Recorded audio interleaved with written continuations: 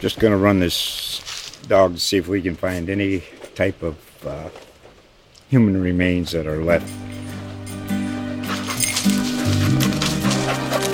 Listen to Where Secrets Go to Die, The Disappearance of Derek Hennigan. From the Detroit Free Press, a new podcast set in the woods of Michigan's Upper Peninsula. Available on Apple, Spotify, Freep.com, or wherever you get your podcasts. Hey, what's up? Hello, everybody. Welcome to In the Room, a wrestling podcast from the Des Moines Register. I'm Cody Goodwin, the Register's wrestling writer, and I am glad you are here. Happy Thursday, March 11th, 1 week out from the 2021 NCAA Division I National Championships, and literally 1 day away from the Division II National Tournament, the Division III National Tournament, and the NAIA Women's National Championships as well. Another busy weekend coming up, full of wrestling, kind of an appetizer for next week's main course down in St. Louis. On today's show, we're going to break down the brackets for the Division I National Tournament, weight by weight. The NCAA released them yesterday, and there will be 24 total wrestlers from Iowa's Division I programs competing at the Enterprise Center next week. That's all 10 for the Hawkeyes after Max Murin got an at-large at 149 pounds. Then you've got 8 from Iowa State and 6 from Northern Iowa. There's also going to be 6 more Iowa natives that are competing for other schools that are going to be down in St. Louis next week. We're going to touch on all of them as we go through each weight on today's show. After that, I have a conversation lined up with Wartburg coach Eric Keller. Wartburg and I believe 33 other schools are headed to Coralville this weekend for the NWCA Division III National Championships at Extreme Arena. This came after the NCAA decided to cancel all Division III Winter Sports Championships because of a lack of participation. So I talked to Keller about that decision, what it's been like navigating these last 12 months, how his team came together during that time, and kind of what he's expecting out of them this weekend. Pretty fun show today, the first of many that you're going to get in the lead up to next week's big show in St. Louis. So buckle up, you guys, because we're only getting started. So let's cue up that intro music. We'll go through the NCAA brackets on the other side. Thanks a bunch for tuning in today, and I hope you guys enjoy.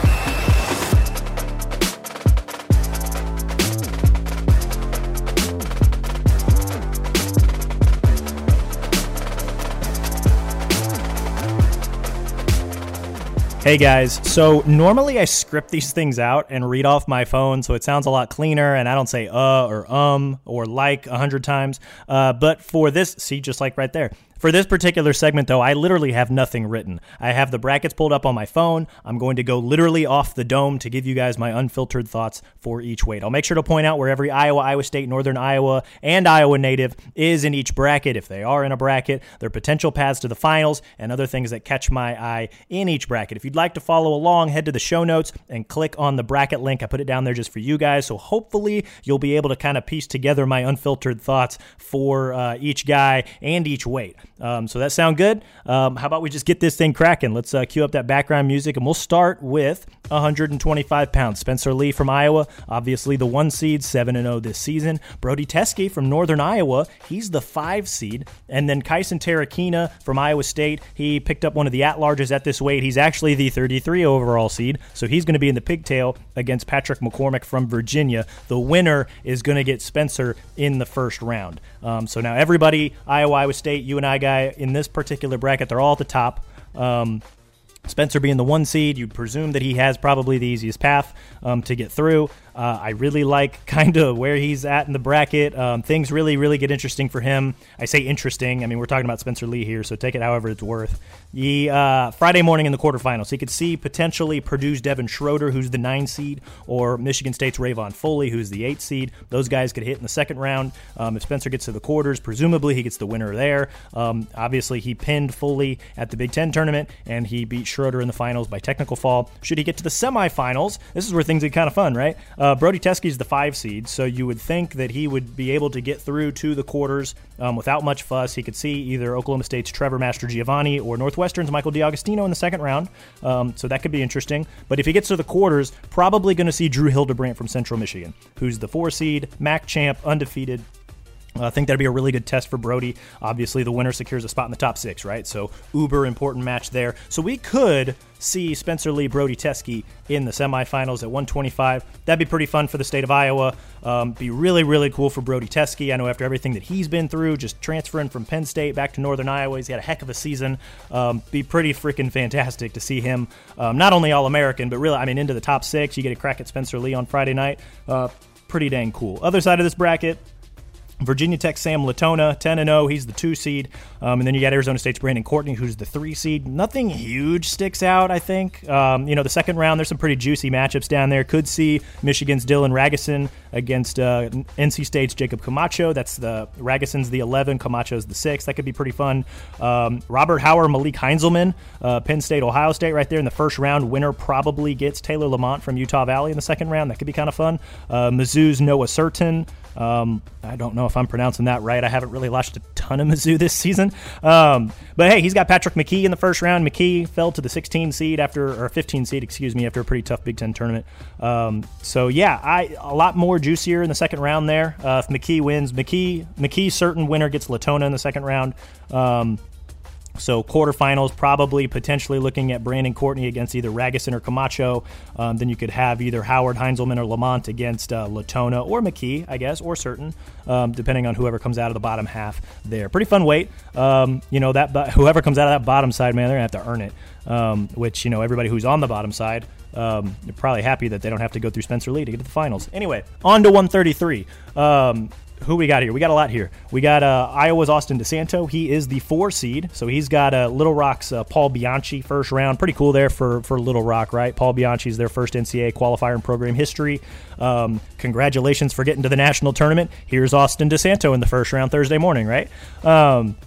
So kind of a tough draw there. Winner there, actually, we could see another Cyhawk matchup if Zach Redding from Iowa State, true freshman, took third at the Big 12 tournament. He's got Ryan Sullivan from West Virginia. They could have met in the second round, or I guess the quarterfinals of the Big 12 tournament. But Sullivan injury defaulted to Jack Skidlarczyk, so we had some Cyclone Panther action there instead. So we'll get to see Redding wrestle him, assuming Sullivan is healthy. So if Redding and DeSanto both win in the first round, that's your second round matchup right there on the top side of the bracket.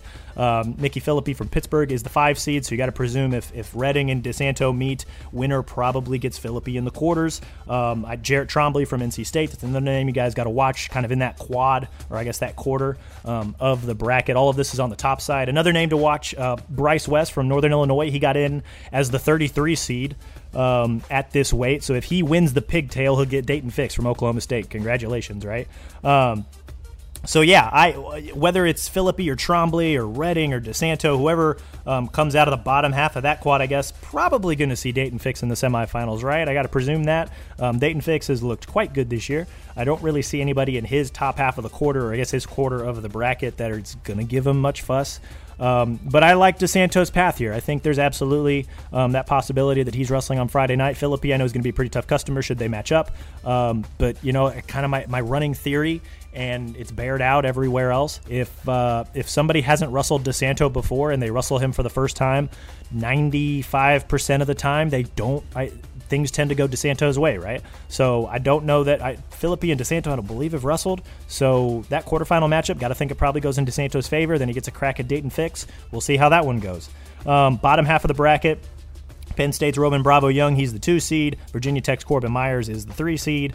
I like the Moshe Schwartz, Kyle Berwick matchup there. The winner probably gets RBY in the second round. Boo Dryden, Louis Hayes. That's got some intrigue to it. Lucas Bird from Illinois is the 7th seed. He could potentially see RBY in the quarters. Matt Schmidt from Mizzou. Anthony Madrigal from Oklahoma. That could be a second-round matchup. Zach Price from South Dakota State, from Johnston originally. He's the 14 seed, so if he can beat Chance Rich from Cal State Bakersfield, probably see Myers in the second round. Have to keep an eye on how that goes. A lot of local dudes at 133. I think the quarters probably in the bottom half, if the seeds hold, is Myers versus Schmidt and then Bird versus RBY. But I think there's enough landmines there in the bottom half of the bracket that probably won't go to seed. That's 33. We're moving on to 141, where Iowa's Jaden Ironman is the 1 seed. So again, he'll wrestle the pigtail winner, which is going to be either Caden Rooks from Indiana or Vinny Vespa from Hofstra. Both of those guys currently have losing records, so that could probably be bonus points for Ironman. We'll just see. His path to the finals could include could see Chad Redd in the quarters from Nebraska. I know he beat him pretty handily at the Big Ten tournament. But you gotta keep an eye on March Chad Redd. Guy tends to ball out when the calendar flips to March. Then in the semifinals, this is where things I think get really interesting. The bottom quad of the top half of the bracket, if that makes sense. You got Oklahoma's Dom Demas at the 5 seed, Oregon State's Grant Willits at the 12 seed, and his first round matchup is Real Woods from Stanford. So have fun with that, right? And then the 4 seed is Tariq Wilson. So you could have Woods, Willits. Winner probably gets Dom Demas. Winner of that second-round matchup probably gets Tariq Wilson in the quarterfinals. And the winner of that is probably who Ironman sees in the semifinals, assuming he does his job and gets through Chad Redd. So that's not an easy path, guys. I know he really took it to Redd, and he looked really, really good when they wrestled, both in the duels and at Big Tens. But Chad Redd's still a very dangerous customer. And then in the semifinals, Real Woods, Dom Demas, Tariq Wilson, whoever it turns out being, they're going to be dangerous. They're going to be athletic. They're going to be quick. Ironman is going to have to be on his A game on Friday if he's going to want to get to Saturday night. Bottom half of the bracket, Nick Lee from Penn State's the 2 seed. Rutgers' Sebastian Rivera is the 3 seed. Very Big Ten heavy here. Iowa State's Ian Parker is the 7 seed, so he opens up against Northwestern's Colin Valdivieses. That's absolutely a winnable match. You win that one, probably going to get Zach Sherman from North Carolina. So I like Ian Parker's path to the quarters, where he'll presumably match up against Nick Lee. We'll see, make sure that he gets through. If he wins his first round match, he'll get either Clay Carlson from South Dakota State or Parker Phileas from Purdue. Like Nick Lee's odds there to get to the quarters. So that'd be an interesting match right there Friday morning for Ian Parker if he's able to get through. Sebastian Rivera, I know there's Alan Hart from Mizzou is there. It looks like that's kind of maybe his toughest test if he wants to get to Friday night in the semifinals. That'd be a pretty fun quarterfinal match there between Rivera and Hart. So I like this bracket definitely. A lot of the talent or a lot of the known commodities, I guess, are on the top half at 141. So it'll be kind of interesting to see how all of that unfolds and who ultimately gets to the final. And especially, if Sebastian Rivera and Nick Lee want to run back their rematch in the semifinals on Friday night, would not be mad. Would definitely not be mad, especially with the national finals berth on the line. That could be huge, and expect a lot of fireworks. So that's 41. Moving on to 49. I know that there was a change in this bracket. I know that Northern Colorado's Andrew Alirez, I believe he pulled out because of an injury. He was the 32 seed, so you got to presume whoever moves into his place. I haven't seen the updated brackets yet. They just slide into the pigtail, where the winner will get Sammy Sasso from Ohio State, who's the 1 seed. So congratulations if you get through to that, right? This is an interesting bracket. You got Iowa's Max Murin. He's the 12 seed. So I guess the 0-2 at Big Tens obviously hurt his seeding, but the fact that the guys that he lost to, Ridge Lovett from Nebraska, got to the finals, and then Mike Van Brill from Rutgers finished 3rd, I imagine that probably helped him a little bit when it came to the coaches' rankings. At least that's my one rationale. So he's the 12 seed. He's got Graham Rooks from Indiana first round. You win that, you get a pretty quick shot at redemption too. This entire little quad right here is all Big Ten wrestlers. So Ridge Lovett from Nebraska has ended up the 5 seed. He's got Michigan State's Peyton Omania in the first round, which is absolutely excellent. Expect tons of bombs and throws and Greco, and I'm very, very excited to watch that match. But yeah, hey, Lovett's there as the 5 seed. You presume if the seeds hold, Murin gets Lovett there in the second round. You get a quick shot at redemption there. So this could be a pretty quick Thursday turnaround for Max Murin. We'll see how he does. Don't count out Omania, though. That guy can throw a headlock from quite literally anywhere on either side. So don't count out Greco, guys. Never count out Greco.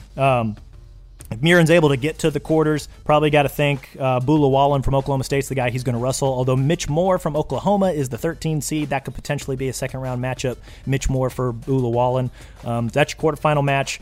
Top half of the top side of the bracket, got to think it's probably Sammy Sasso or bust. Although some interesting matchups there as well. Legend Lamer from Cal Poly, he's real tough. And then you got Northwestern's Yaya Thomas against Stanford's Jaden Abbas in the first round. That's pretty pretty gnarly, right? So winner there probably gets Lamer in the second round, and then the winner of that match probably gets Sasso in the quarters on Friday morning. So pretty fun top half of the bracket there. Bottom half of the bracket, Austin O'Connor from North Carolina, he's the 2 seed. Mizzou's Brock Mahler is the 3 seed. Michael Blockus from Minnesota, New Hampton and Crestwood, I guess. That he could see Mahler in the second round. He's got Navy's Casey Cobb in the first round. Blockus does. So to see if he can, he ended up 4th at the Big Ten tournament. So can he follow that momentum up and see what he can do against Mahler in that second round? That'd be kind of fun. Also got Bryce Andonian from Virginia Tech. He's got Josh Feinsilver from Duke in the first round. Winner of that one probably sees Michigan's Kanan Storr. It's weird to highlight the 6-27 matchup, but here we are. Andonian and Feinsilver. Andonian's the 6th seed. So Andonian's a guy that could absolutely bust this bracket, but it's not going to be easy, right? Because I think he gets through Feinsilver and Storr fine, but Mahler is so technically sound that I don't know how much he's actually going to bust this bracket. But not out of the question that he could get to the semifinals, which would be pretty fun because you got to think he'll probably see AOC, right? AOC's side of the bottom half of the bracket, it's got UNI and ISU. So we got Tristan Lara from North Carolina. He's the 23 seed. If we're seeding all the way out that far, which I guess we are. He's got Mike Van Brill in the first round, Rutgers, who drew the 10 spot. That's a winnable match for Tristan Lara, guys. And then, so if he's able to do that, he gets to the second round against probably Jonathan Milner from Appalachian State. That's another winnable match. Don't rule out, obviously he's got to win, and the last time I think I said this, Lance Runyon ended up going down with an injury, but don't rule out Tristan Lara's run to the quarterfinals, man. That's a quad he can win. Put it that way. It would not shock me at all to see him do it. Obviously, he has to go do it. Mike Van Brill's very tough, so is Jonathan Milner. But hey, Tristan Lara, more than capable of getting to the quarterfinals, which would be pretty fun. Iowa State's Jarrett Dagan. He's got Griffin Perriott first round. Perriott drew the 15 seed. So if Dagan can win that one, he'll probably see Austin O'Connor in the second round. So Lara and Dagan are in the same quarter, but they wouldn't meet until the quarterfinals if you're looking at the bracket, if that makes sense, right? So Dagan, I think he can beat Perriott. I don't know if he can beat Austin O'Connor, who's just way too technically sound. So Austin O'Connor potentially could go through Iowa State, Northern Iowa in order to get to the semifinals where he could see Andonian, potentially Mahler, maybe Blockus if he brings his A game. Who knows? That's a pretty fun bottom half of the bracket right there. On to 157. Let's see. We'll start here with Iowa's Caleb Young. Every time I start with these brackets, I'm going top and then bottom, so I'm sure you guys have probably picked up on that. So Iowa's Caleb Young, he's the 5 seed here. He's got Connor Brady from Virginia Tech first round. Absolutely a winnable match. He could see Penn State's Brady Berge in the second round. So Brady Berge's got Navy's Andrew Cerniglia. I hope I'm pronouncing that right. I'm probably not. So if Young and Berge both win, that's your second round match. Winner gets to the quarters. Guys, I like Caleb Young's draw here. I don't see anybody who, could stop him from getting to the semifinals, really. I know Ryder's Jesse Delvecchia is the 4 seed. He's 7-0. Oregon State's Hunter Willits is the 13 seed, 9-3. But I don't know, man. I think Caleb Young could absolutely get to the semifinals here. You got to beat Brady, probably got to beat Berge, then Delvecchia or Willits, and then boom, you're in the semifinals where you probably get Ryan Deacon. Deacon's the 1 seed here. He'll get the pigtail winner. Then he'll probably have to go through North Dakota State's Jared Fronick or Purdue's Kendall Coleman in order to get to the semifinals. But just watching the way Ryan Deacon's been wrestling, I really don't see much of an issue there. So Big Ten Finals rematch in the NCAA semifinals. That's, absolutely possible. So we'll keep an eye on that. Bottom half of the bracket, NC State's Hayden Hidley is the 2 seed, and Iowa State's David Carr is the 3 seed. It's not going to be an easy path to the semifinals, but guys, I really think David Carr can get there. And then at that point, you got to put together one good match against presumably Hayden Hidley if you want to get through. So David Carr opens with Josh McClure from North Carolina. You win there, you probably get Will Lewan from Michigan, who's the 14 seed.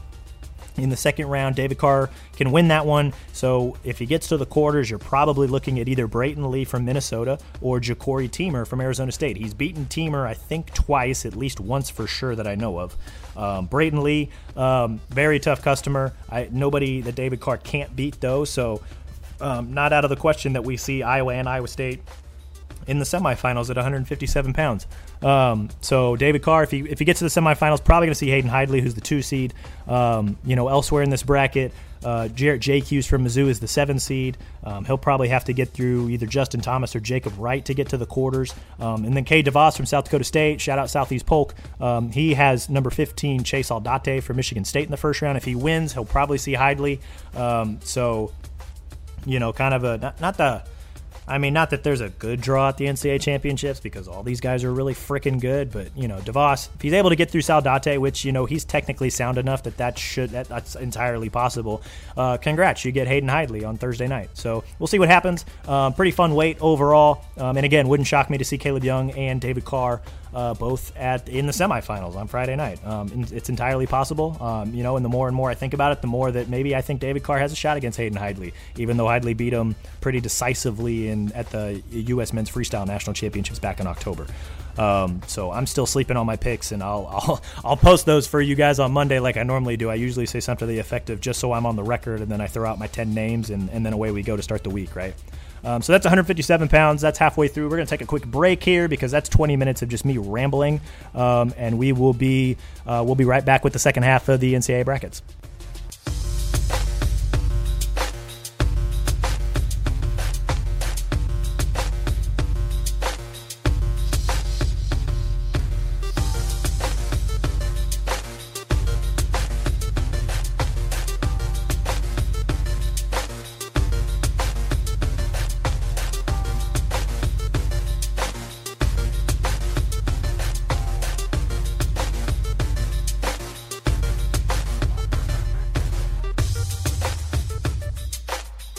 All right, guys, we're going to wrap up with the final 5 weights here. Off-the-cuff thoughts.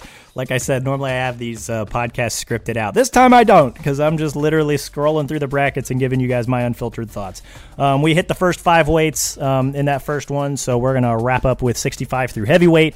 And yeah, we got another 1 seed for the Hawkeyes. Alex Marinelli, number 1 at 165.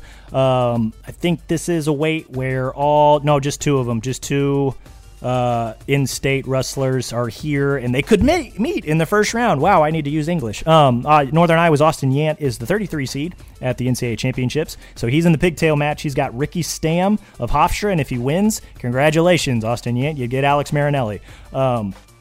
That might be. I know I said when I tweeted this out earlier. I think when the brackets first came out that Alex Marinelli's path to the NCAA championships, or at least to the NCAA finals, could include Austin Yant, NC State's Thomas Bullard, could see Shane Griffith from Stanford, and then Makai Lewis from Virginia Tech. That's freaking gnarly, man. And I think there was somebody that really quickly was just like, is Austin Yant a landmine? I don't consider him a landmine, but this is a guy that he wrestles really hard, and his matches are always close. And clearly, he turned a corner last year in March, and now obviously being injured all year, and then he goes and takes 5th at the Big 12 tournament. So now he's here at the NCAA championships.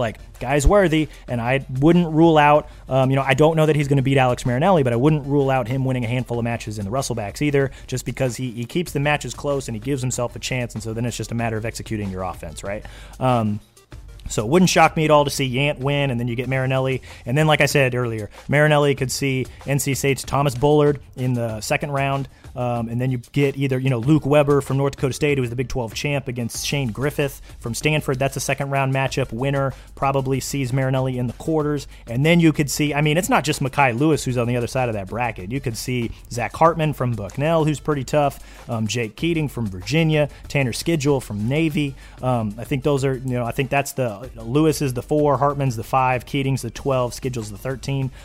Probably going to be Makai Lewis. I wonder where he's at health-wise, though. I know even a less than 100% Makai Lewis is still very, very dangerous, so maybe Hartman sneaks through there, though, if he's not. Can't look ahead of Shane Griffith either, potentially, or Luke Weber. He looked really, really good last week at the Big 12 tournament. So, yeah, hey, there are a lot of people that were saying, Marinelli, we wouldn't have it any other way if he wants to win an NCAA title, right? I tend to agree. That's kind of his mindset, just getting to know the guy over the last few years. So why not? Why not? Let's, get her done. What a way to win, to get to the finals on Saturday. And then who could you see on the other side? Well, you got Anthony Valencia at the 2 seed, and then you got Jake Wetzel from Pitt at the 3 seed. Man, this is so the bottom half of 165, man. I personally think it's wide open, and I say that as a guy who, I mean, I've seen Anthony Valencia a couple times this year. Obviously got to watch him beat Shane Griffith. I mean, he didn't just beat Shane Griffith. He beat Shane Griffith at the Pac-12 finals. Jake Wenzel's the ACC champ. He was beating Mekhi Lewis when Lewis got hurt. That was the match where they got hurt during the regular season. But then look who else is here, right? Nebraska's Peyton Robb's the 14 seed. He could see Wenzel in the second round. Cam Amin, Kennedy Monday in the first round. That looks like a lot of fun. The winner probably sees Missouri's Keegan O'Toole. Opposite side on the bottom quad, you got Ethan Smith from Ohio State. He could see Travis Whitlake from Oklahoma State in the second round, but Whitlake's got to get through Joe Lee first. And then Dan Bronigal and Isaac Alejnik. Bronigal from Illinois, Alejnik from Northern Illinois. Winner probably gets Valencia in the second round. Guys, I think the bottom half of this bracket's wide open. I know I joked earlier when the brackets came out, like, guys, are we ready for Keegan O'Toole versus Travis Whitlake for the NCAA semifinal? I mean, that'd be the 6 seed versus the 10 seed, but that's, like, I fully believe that that's an entire, like, that's a possibility, right? Like, my Mizzou fandom's probably coming through and thinking that O'Toole can get to the semifinals. But, you know, if he can get through Wenzel, and Wenzel I know is really, really tough. He's a hammer on top. He's tough to take down. Keegan O'Toole is just funky enough that he could probably produce enough offense to maybe win that match. Will he? I don't know. But that'd be a really fun quarterfinal match on Friday morning. You could sign me up for that. I'm a big fan of Whitlake's draw here, though. You know, I think nothing from Ethan Smith screams that Whitlake can't beat him. Nothing from Valencia that I've seen screams that Whitlake can't beat him. Absolutely, out of the 10 spot, I could see him in the NCAA semifinals, and he's probably all sorts of motivated because Luke Weber beat him last week, right? And I thought Whitlake was probably going to be the guy to win 65 at the Big 12.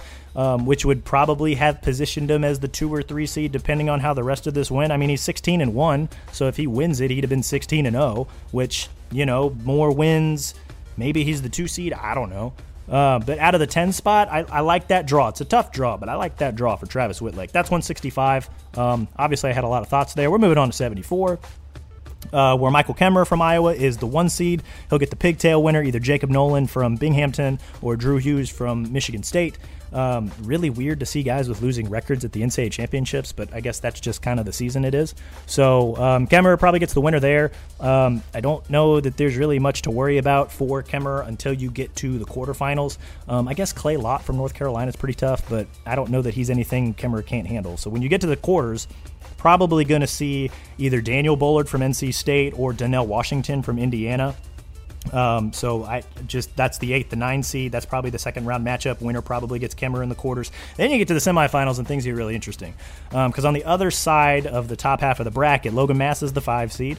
So I like his path to the quarters. And then you've got Mikey Labriola from Nebraska, who's the 4 seed. He has, by the way, Northern Iowa's Lance Runyon in the first round. So we'll see how healthy Lance Runyon is. I don't even think a fully healthy Runyon can get Labriola right now.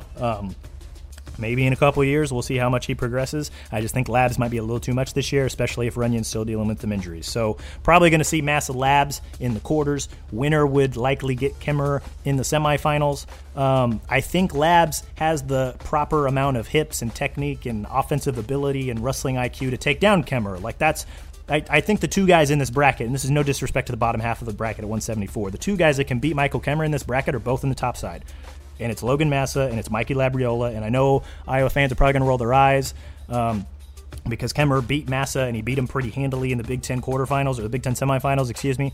But those are the 2 guys that I think can get the job done. So if it's Labs, that'll be a really intriguing Friday night match. If it's Massa, I still think it's going to be a very intriguing Friday night match. You know, that's just my immediate thoughts. Again, no disrespect to the guys on the bottom side, but those are the 2 guys that I think can beat Kemmerer this weekend, or I guess next weekend. And they're all on the same side of the bracket. On the opposite side of the bracket, you got Utah Valley's Demetrius Romero. He's the 2 seed. Penn State's Carter Starachi is the 3 seed. Some really intriguing matchups here, I think. Wouldn't shock me at all to kind of see the seeds hold on the bottom side of the bracket. So you probably get Starachi, Romero in the semifinals. But keep an eye on Hayden Hastings from Wyoming. That guy's pretty dangerous. There's also, Andrew McNally from Kent State. He's pretty tough. Caleb Romero from Ohio State. Wouldn't shock me at all to see him get through Romero. Romero on Romero quarterfinal matchup. But there, Peyton Mako, the 10 seed at Mizzou, he's down there. Dustin Plott from Oklahoma State. I don't know that he just has the man strength yet to maybe handle some of these guys, but we'll see. If he can get through his first round match, he'd see Romero in the second round, presumably. So maybe the quarterfinals are a little bit more interesting. I really like Starocci's draw at 74. I don't think really he should see a whole lot of fuss if he can get through. I really don't see a lot of fuss for him until he gets to the semifinals. I think he's just that good. But there he could see either Caleb Romero, Demetrius Romero, maybe Peyton Mako if he makes a run. I don't know. Semifinals in the bottom half of 74, that could be where things get really interesting. Okay. 184, Aaron Brooks is your top seed from Penn State. And then you got quite a few Iowa ties here, and they're all on the top side of the bracket. So you've got, let's start here. Nelson Brands from Iowa, he's the 12 seed. This sounds about right. I mean, this is a weird, funky weight where a lot of the talent, I know Aaron Brooks obviously is in the Big Ten, but a lot of the other talent. I mean, this is a pretty wide open weight, right? Like there's a lot of guys. Trent Hidley's the 2 seed. We'll touch on him in a minute. Louis Dupre from Binghamton's the 3 seed. Parker Kickeisen from Northern Iowa, he's the 4 seed. Congratulations on a phenomenal season, young man. You get Sam Colbray in the first round. I'm not kidding. I find it really, really dumb that they pair up conference opponents. I know in some cases it's not feasible and they're just not able to break them up. But this is kind of silly, right? Parker Kickeisen, Sam Colbray, Northern Iowa State in the first round. I know it kind of speaks a little bit more to Sam Colbray's volatility a little bit. A few years ago, he was in the Big 12 finals against Drew Foster. He made the NCAA quarterfinals that same year. Now here he is, 6-3. He took, 5th place at the Big 12 tournament. So where do you put him? Because he didn't really wrestle a whole lot this season. I kind of get it, but it's also just like, really, So that's a first-round matchup. Nelson Brands is in the same quarter, but not in the same quad, if that makes sense. And then the other Iowa tie here is Max Lyon from Purdue. He's the 16 seed. So he's got Owen Webster from Minnesota first round. If he wins, he probably gets Aaron Brooks in the second round. Taylor Venz is also on this side of the bracket. Good God, man, this weight is deep. He's the 8 seed, so you could see Brooks Venz in the quarterfinals, and that would be a rematch of the Big 12 or the Big 10 finals, that Brooks won pretty handily. That's assuming Venz gets through Jeremiah Kent from Mizzou. We'll see what happens. Anyway, back to Nelson Brands. He's the 12 seed. If he gets through Dominic Ducharme from Cal State Bakersfield, probably going to see Hunter Bolin from Virginia Tech in the second round. That's a pretty tough second round matchup. Not unwinnable, but Nelson's going to have to bring his best on Thursday night if he's going to want to win that match. So if he wins that one, probably see Keckeisen in the quarterfinals. I really like the way Keckeisen has progressed. I think he'll beat Colbray. I know in the duel it was a barn burner. It came down to Keckeisen having to score not once but twice in the third period because they wiped away one of the first takedowns. So if he wins, he beats Colbray in the first round. He gets Wisconsin's Christopher Weiler. That's absolutely a winnable match. Wouldn't shock me at all to see Parker Keckeisen in the NCAA semifinals, right? Like he's going to have to get through Hunter Bolin, and Weiler and Colbray are obviously, you don't sleep on those guys, but this is a path that's possible, right? And then you get Parker Keckeisen and Aaron Brooks. That'll be a rematch of the Junior World Team Trials finals. That could be pretty fun, guys. And also just great exposure for Northern Iowa to get a guy on Friday night in the semifinals. That's ESPN Maine. Him and Brody Teske both, I think, had pads at the semifinals. That'd be pretty cool. Pretty loaded top side at 184. Bottom side, like I mentioned, Trent Hidley from NC State. He's the 2 seed. Louis Dupre from Binghamton is the 3 seed.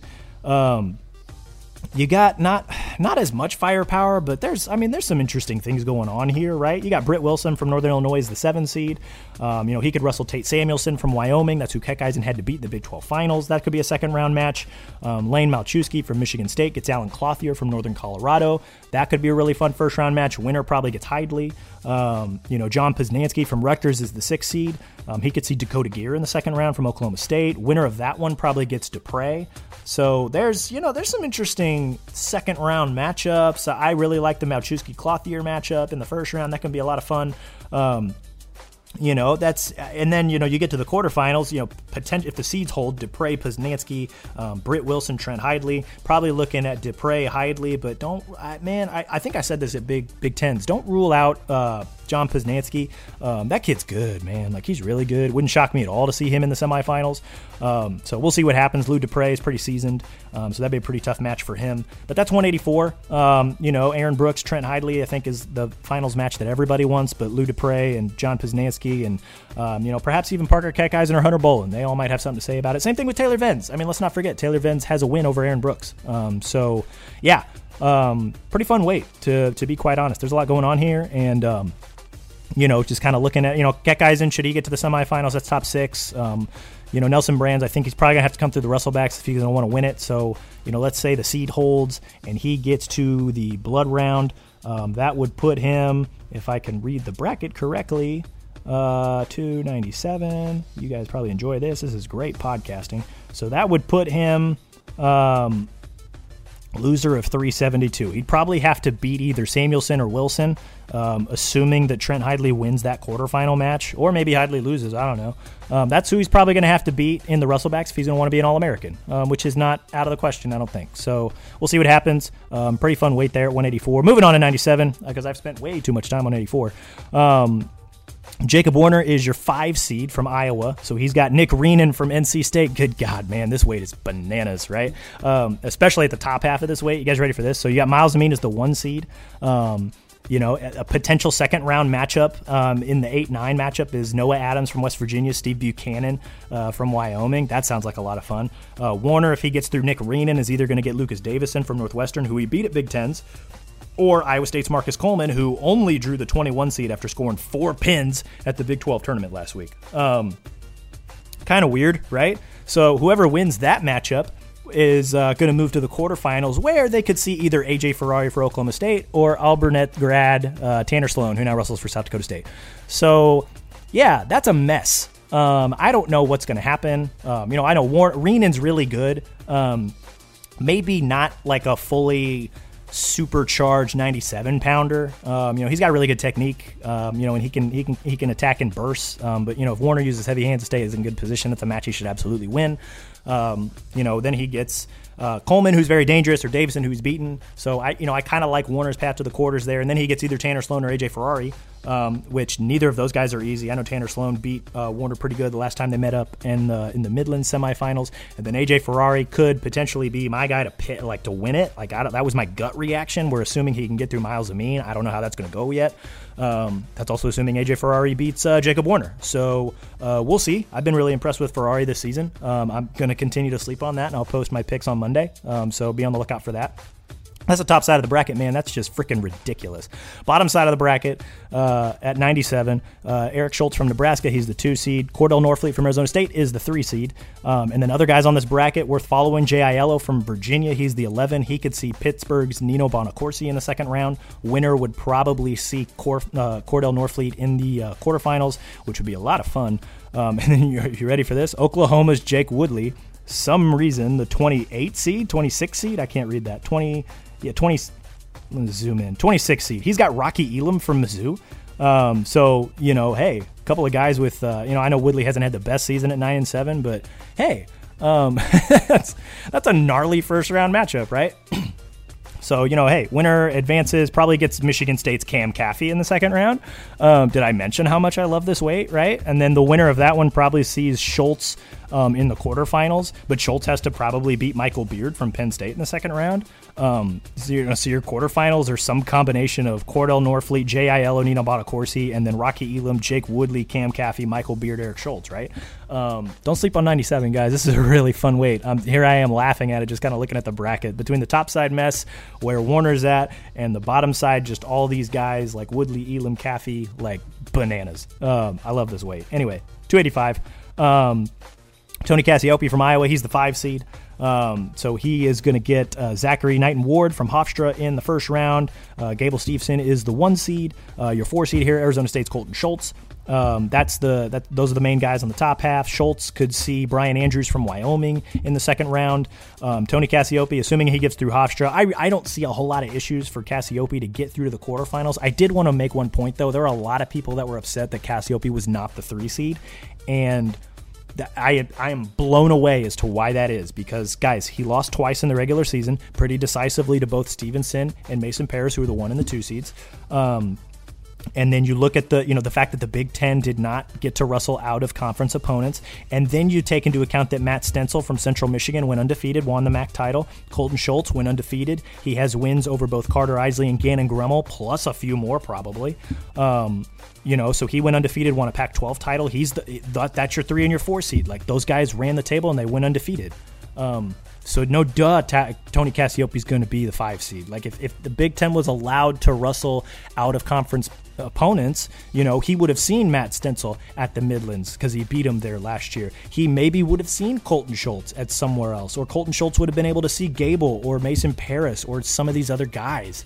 Like everybody who's upset that Cass is the 5 seed, like, guys, this makes perfect sense. Like everybody, Gable Steveson ran the table. Mason Paris is the 2 seed. Shout out to the human element that probably swapped that around, and then Stencil and Schultz ran the table. Like this, it makes perfect sense. Like don't worry about it.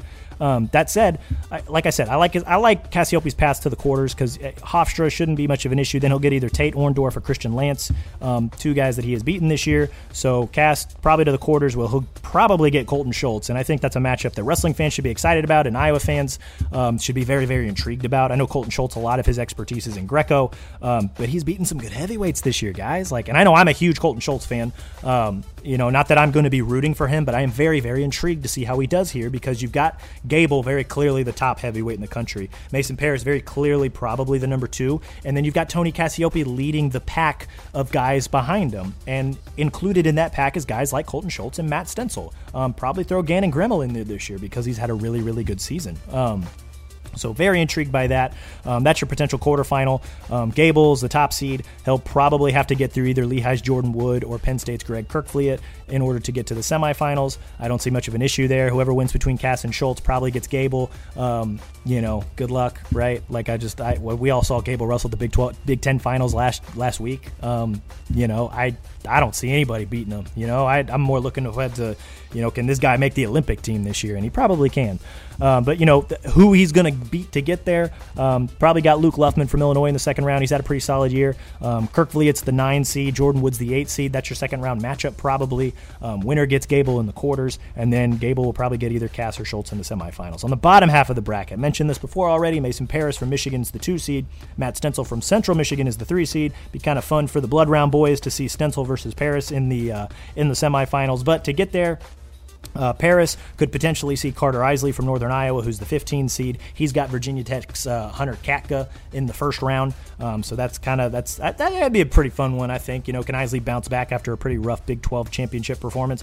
So if he can get through Katka, probably sees Mason Paris in the second round. And then on the other side of that quarter, Deontay Wilson from NC State, the 10 seed. He's undefeated, won NCAA title. Can he get through, Nathan Traxler, Ethan Laird from Rider, Traxler from Stanford? That could be the second round matchup. Winner probably sees Paris in the quarters. Stencil has Austin Harris from Oklahoma State in the first round. If he wins, he probably gets, I don't know where his health's at, but Trent Hilger from Wisconsin. He's got Josh Heinzelman from Oklahoma in the first round. Winners there get the second round matchup. And then Zach Elam from Mizzou, Brandon Metz, North Dakota State. Winner probably gets Gannon Grimmel from Iowa State. Grimmel's the 6th seed. He's got Sam Schuler from Buffalo, who's pretty tough. He needs to bring his A game. Grimmel does. So win there, you get either Metz or Elam. You win there, you'll probably get Stencil in the quarterfinals. And at that point, can you put together a good match on Friday morning in order to get on the podium and the top 6, and then you get your crack at probably Mason Paris, right? So, Isley, I think he can beat Katka if he brings his A game. If not, it's going to be a long road through the Wrestlebacks. If he beats Katka, loses to Paris, again, probably a long road through the Wrestlebacks. But it wouldn't shock to see him in. It wouldn't shock me to see him in the blood round, I guess. So I like where all the heavyweights are at for everybody with Iowa ties. It wouldn't shock me at all to see them all at least be in potential to earn an All-American spot. But we'll see what happens. We could see Grimmel and Cassioppi both in the semifinals. We could see everybody coming through in the blood round. So that's heavyweight. Those are all the brackets. We're going to take another quick break, and then I'll be back with that interview with Wartburg coach Eric Keller. Thanks, guys.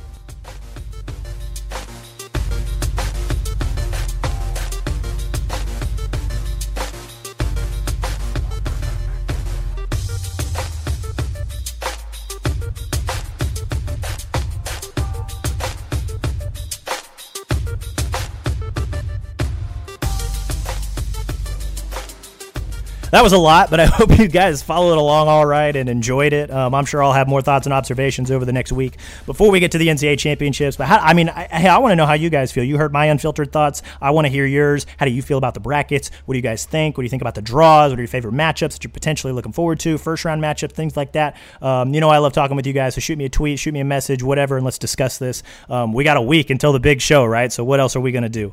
Actually, we're going to end today's show, though, with a conversation with Wartburg's Eric Keller. Keller, like I had mentioned before, his wrestling team has been through a lot over the last year. They were on the mats warming up when the NCAA announced that all winter sports postseasons would be canceled because of COVID-19. That was last season. Then they weren't sure if they were even going to be able to wrestle this season. Then they did. But then the NCAA announced that there wouldn't be a national tournament because of the lack of participation numbers among all D3 schools. And, well, that just sucks. But the wrestling community, man, is something special. USA Wrestling announced almost immediately that they would step up and help sponsor a Division III national tournament. Within a week, they and the National Wrestling Coaches Association announced that a Division III national championship would be held at Extreme Arena this weekend, right down the street in Coralville. There will be 34 teams competing. Nearly all 10 weights will have full 32-man brackets. Competition starts Friday, and it continues all the way through Saturday, just like a normal Division III national tournament would. The only weird thing is the lack of an overall team score. It's not being kept, and that kind of bothers Keller a little bit. You guys will hear it in the interview,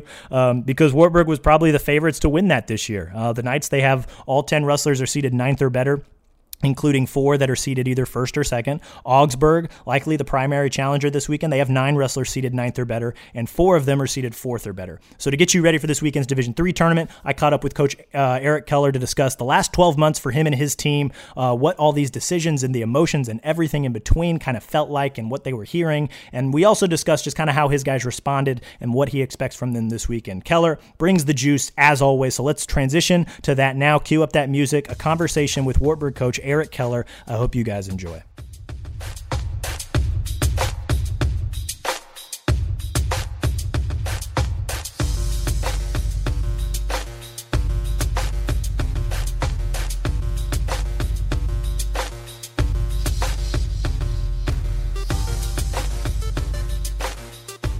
Cody, what's happening? Not a whole lot, Coach. How are you doing? I'm doing great, man. We get to wrestle a national tournament in a couple days. Well, that was what I was kind of hoping to talk to you about. Just the fact I know that you guys were really excited about your team this year, and I got to see you earlier this year wrestle Iowa State, and have just been following along as the season unfolded. And then my heart broke, and then I was like, oh my gosh, the wrestling community is amazing, all in the span of about a week, just because of what you guys have kind of been through. It's crazy. Yeah, man. I mean, it's been a roller coaster of emotions, honestly, this entire season. When you think back to even like in the fall when all of a sudden sports were getting canceled, I get the Division I level ran, but like the fall sports got canceled for Division III. We were like, oh man, what's this mean? And then our start date for competition got pushed back. So, that makes you a little nervous, but then we're like, all right, because I was worried that Iowa State wasn't even going to happen. And then we were still able to get it. We rescheduled it, so that was good. And then obviously, yes, the heartbreak of our NCAAs getting canceled.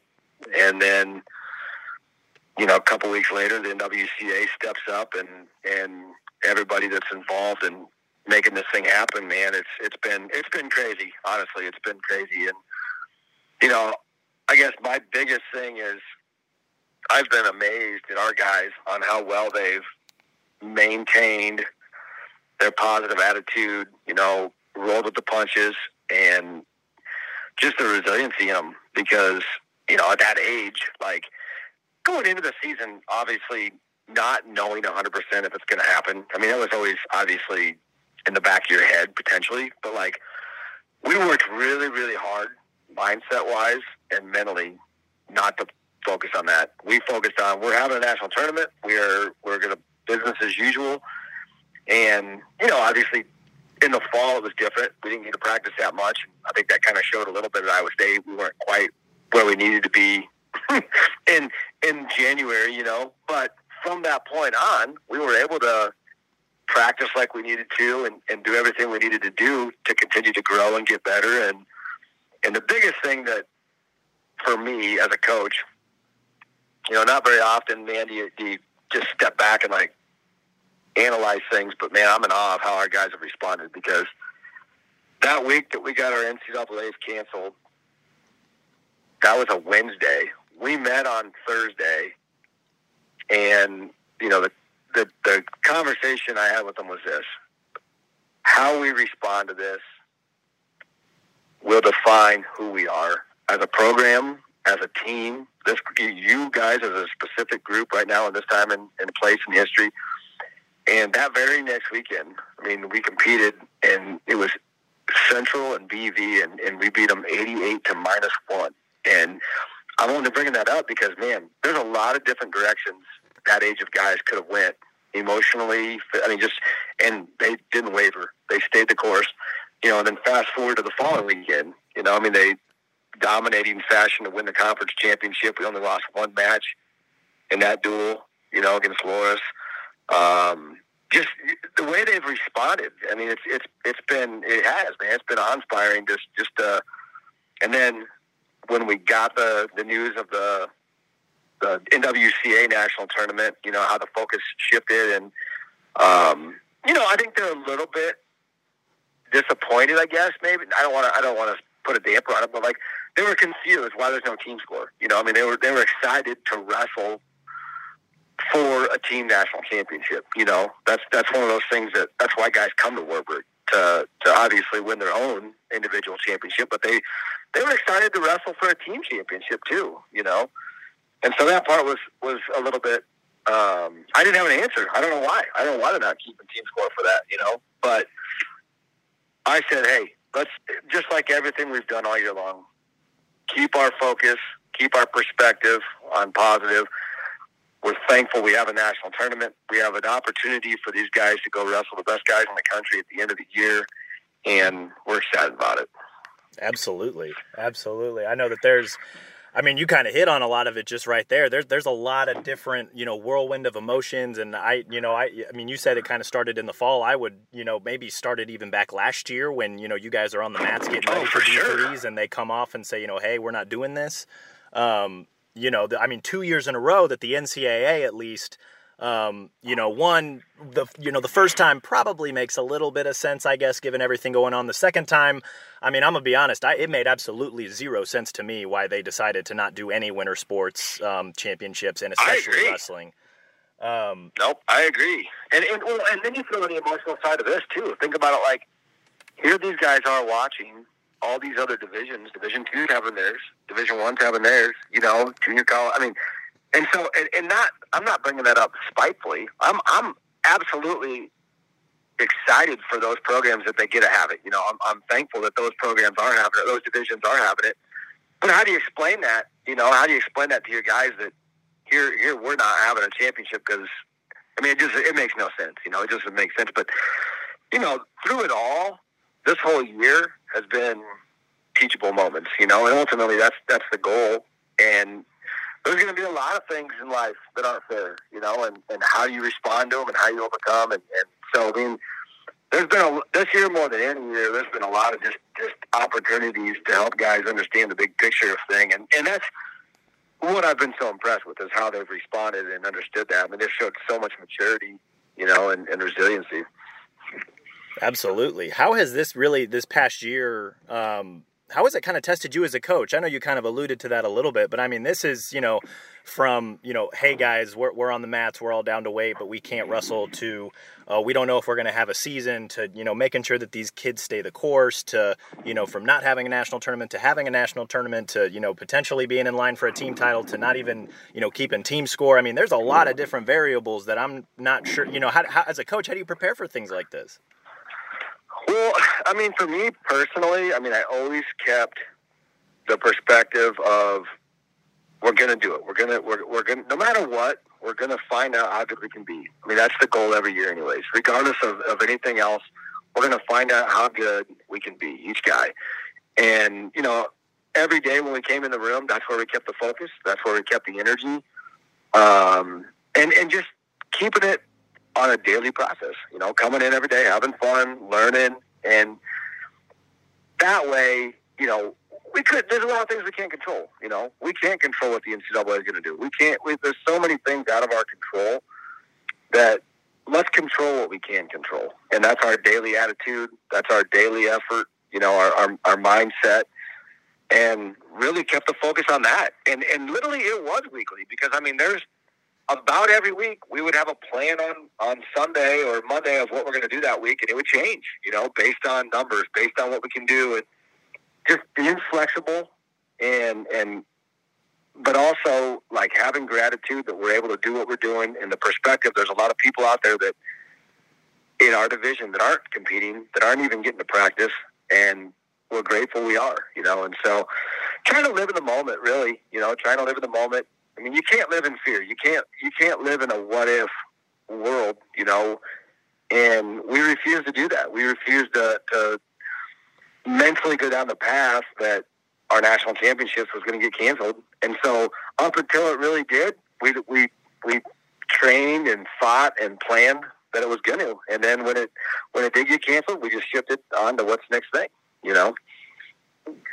Absolutely. So how quickly did you start here? Because I know that when the NCAA came out and announced that, no Division III winter championships at all, I think it was that same day, or maybe it was the day after, where USA Wrestling was like, hey, we're going to step up and find a solution, right? And then within a week, NWCA comes out and says, hey, we're going to do this thing. It's going to be right here in Iowa at the new Extreme Arena. How quickly did you start to realize that, hey, something is probably in the works here, and these guys are going to be able to get to compete on a level like that? Well, I'll be honest. When it first popped up, my initial reaction was I wanted to make sure that we were going to be able to have teams to participate. And, and I mean that from this perspective, because every coach in the country was like, yes, let's go. We got, but it wasn't, we found out pretty quickly it's not up to us coaches what we want. There's administrators, there's conference. I mean, because a lot of it at the conference level for some of these schools that can't come to this one, it's not even their decision. And so I guess I really wanted to make sure that we could have it. And then when it was evident that we could, like there was going to be enough teams to participate, we shifted gears, and, but it's also like how amazing that, yes, USA Wrestling stepped up right away, wanted to help. The NWCA, I mean, you saw what's great about the wrestling community. And it's people willing to step up and help. And, from Mike Moyer at the NWCA, Dick Simmons, who's running the tournament down there, and he's ran several Division III and some D2 national tournaments at the US Cellular Center in Cedar Rapids. But he only has a year to plan it. Where this year, I mean, it was literally, it's a month. He's got a month to plan this thing all of a sudden, or whatever. But it just shows you how much people care and how quickly, even, Luke Eustace and his team down there at the arena and what they've done in this short amount of time to not just host the event, but to make this event a championship environment, a championship experience for these student athletes, which is what they deserve. And, even our head athletic trainer, Ryan Callahan, I mean, they were having some issues trying to figure out the COVID testing and where they're going to go with testing and what they were going to do. And our head athletic trainer, Mike Moyer, and him connected, and he said, I'll do it. I'll head the whole thing up. And he's doing all the testing. He donated some of the tests for the testing to go on. I mean, but it just shows you, I mean, people that are willing to step up to the plate and with the big picture of how do we give these student athletes the best opportunity and the best experience possible that they deserve, because that's the key, man. They deserve this.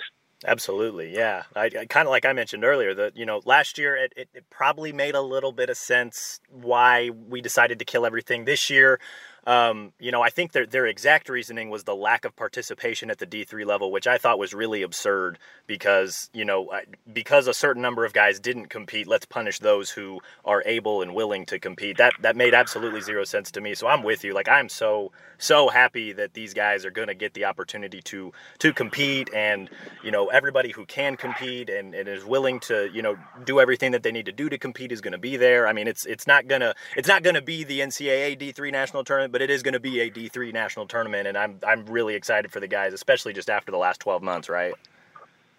Absolutely. And they needed this. I mean, they did. They needed this because, emotionally, mentally, and, wrestling, man, I mean, this isn't just something for most of these guys. It's not just something they do on the side. They love it. They live it. I mean, it's a lifestyle. It's a passion. For a lot of these guys, it's what they've done their whole entire life is for this opportunity. And then, to have it taken away, I mean, I can't imagine. I mean, 2 years, like if that was it, like our last duel we had with North Central, if that would have just been it, I mean, how empty that would have left some of these guys, And so this is a fulfilling opportunity to go and compete against the best guys And you know, it's something these guys have trained for and dreamed of their entire lives. Absolutely. I think the other thing I wanted to touch on with you, Coach, is that I know that it made me smile a little bit that you brought up the fact that they're not keeping a team score, because I know that you guys were really excited about the team score aspect, just with the team that you guys knew that you were taking into the postseason. And, you know, I think everybody is seated in the top 8. I'm pretty sure, if not better than that, going into the top 9. season. Our 84 is 9, but everybody else is top 8, top 9 is everybody. Yep.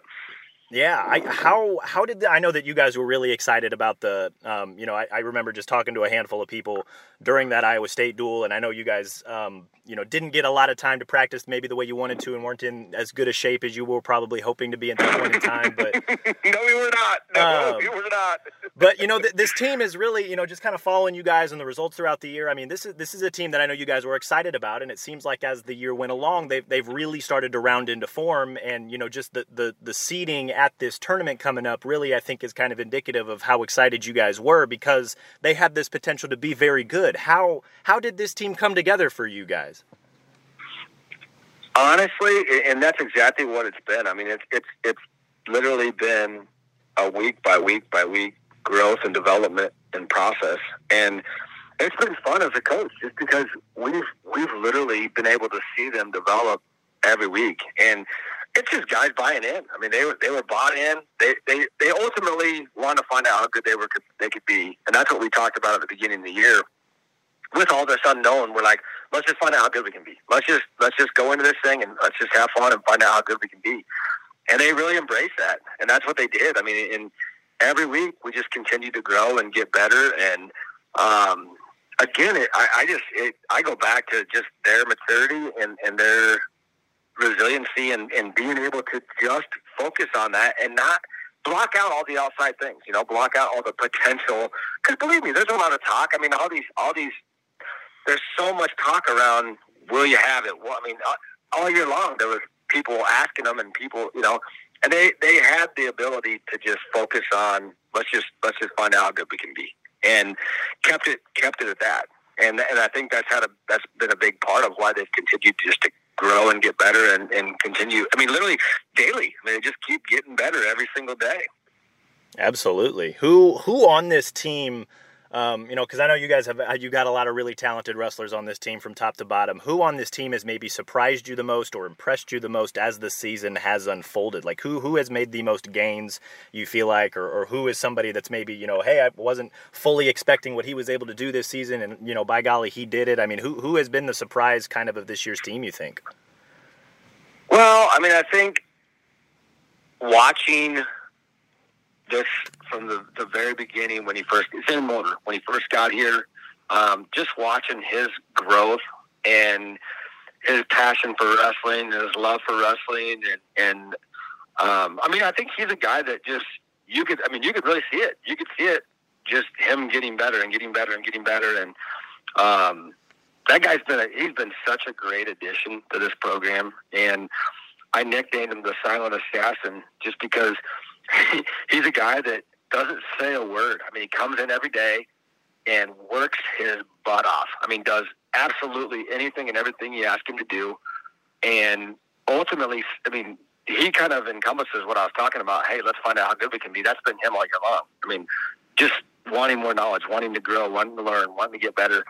Not afraid to ask questions. I mean, just a kid that mindset-wise wants to find out how good he can be. And he's been a real pleasant man. I mean, I knew the guy had ability, but just watching him develop this year it's been awesome.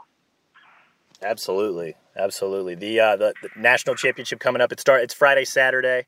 You know, I think I got called for state basketball duty on Friday, unfortunately, but I will be out there on Saturday. You know, nice. I was really excited to watch last year's in Cedar Rapids, and I remember I forgot where I was on the Thursday where everything got canceled, and I was just like, you've got to be kidding me. Like the one year I finally get to go watch D3s, because we're so wrapped up in high schools and D1s that, you know, like the one year that NAIs was in Des Moines, I was finally able to go see that one, and, you know, whenever D2s comes back, I really want to put that on my schedule, so I was really amped that, you know, D3s was in Cedar Rapids, and, you know, so I was just as bummed as everybody when the NCAA was just like, yeah, we're not doing it this year. And then I was just as excited when the NWCA was just like, yeah, we're going to figure out how to do this. So I know that most of the excitement and a lot of the fun happens on day one, but day two, I'm really excited to kind of watch that and obviously see the finals. And, I'm anticipating a lot of your guys to still probably be wrestling on day two, perhaps even into Saturday night. I mean, I know you mentioned that the expectation is to just find out how good they can be. But what would mark a successful weekend, you think, for your guys? I think all these guys just wrestle at their full potential, and that's all we ever ask them to do, is just wrestle at your highest God-given potential and fight the whole time. They do that, I'm happy when they walk off the mat, no matter what, and that's our level of expectation, and that's also how we measure success. And they do that, we're going to have a fun weekend.